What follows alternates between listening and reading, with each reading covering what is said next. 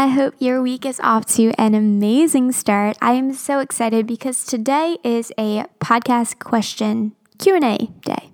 We are going to be doing these short little Q&A podcast episodes every single Monday. When you guys send in questions, I will be able to answer them here on the podcast and get to the heart of the issues you're facing in your everyday life to help equip you to live inspired by God's truth. Today's question was sent in by a sister in the Inspiring Honey community, and this is a question I think so many of us have had or will go through at some point. So I really am just praying that it encourages you and equips you to live inspired if you're in this season or when you face this season. Hey Gabby, so my question is, in almost a too good to be true season of life, in the joyful season, is it okay to be hesitant? That is such a great question, and I think of course it is. We are humans and we have tons of different emotions and they're all coming and going and fleeting. But I just want to encourage you to dive in deeper of why are you hesitant right now? Why are you being hesitant about the good things in this season? Is it because of past hurt, or is it because maybe still being in a season of waiting and anticipating something to come that hasn't? Really just step back and reflect and ask yourself, what is causing you to be hesitant right now? And also go before the Lord and seek His will. See what God is saying.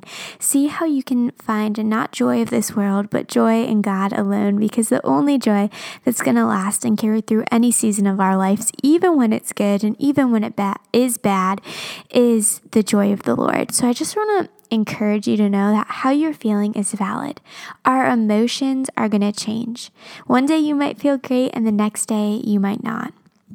Your emotions are constantly going to be changing.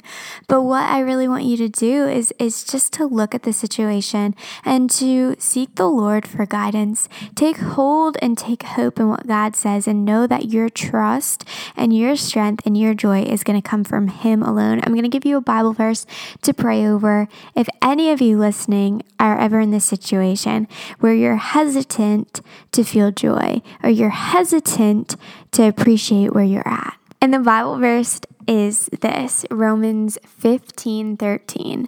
May the God of hope fill you with all joy and peace as you trust in Him, so that you may overflow with hope by the power of the Holy Spirit.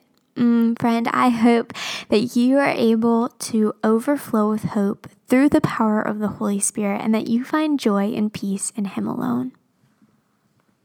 Thank you so much for sending in that question. And if you want to send in a question to be heard on the podcast episode, then go ahead and DM me a voice memo to Inspiring Honey on Instagram, or you can even email me a voice file at inspiringhoney@gmail.com and put in the subject bar, question for podcast.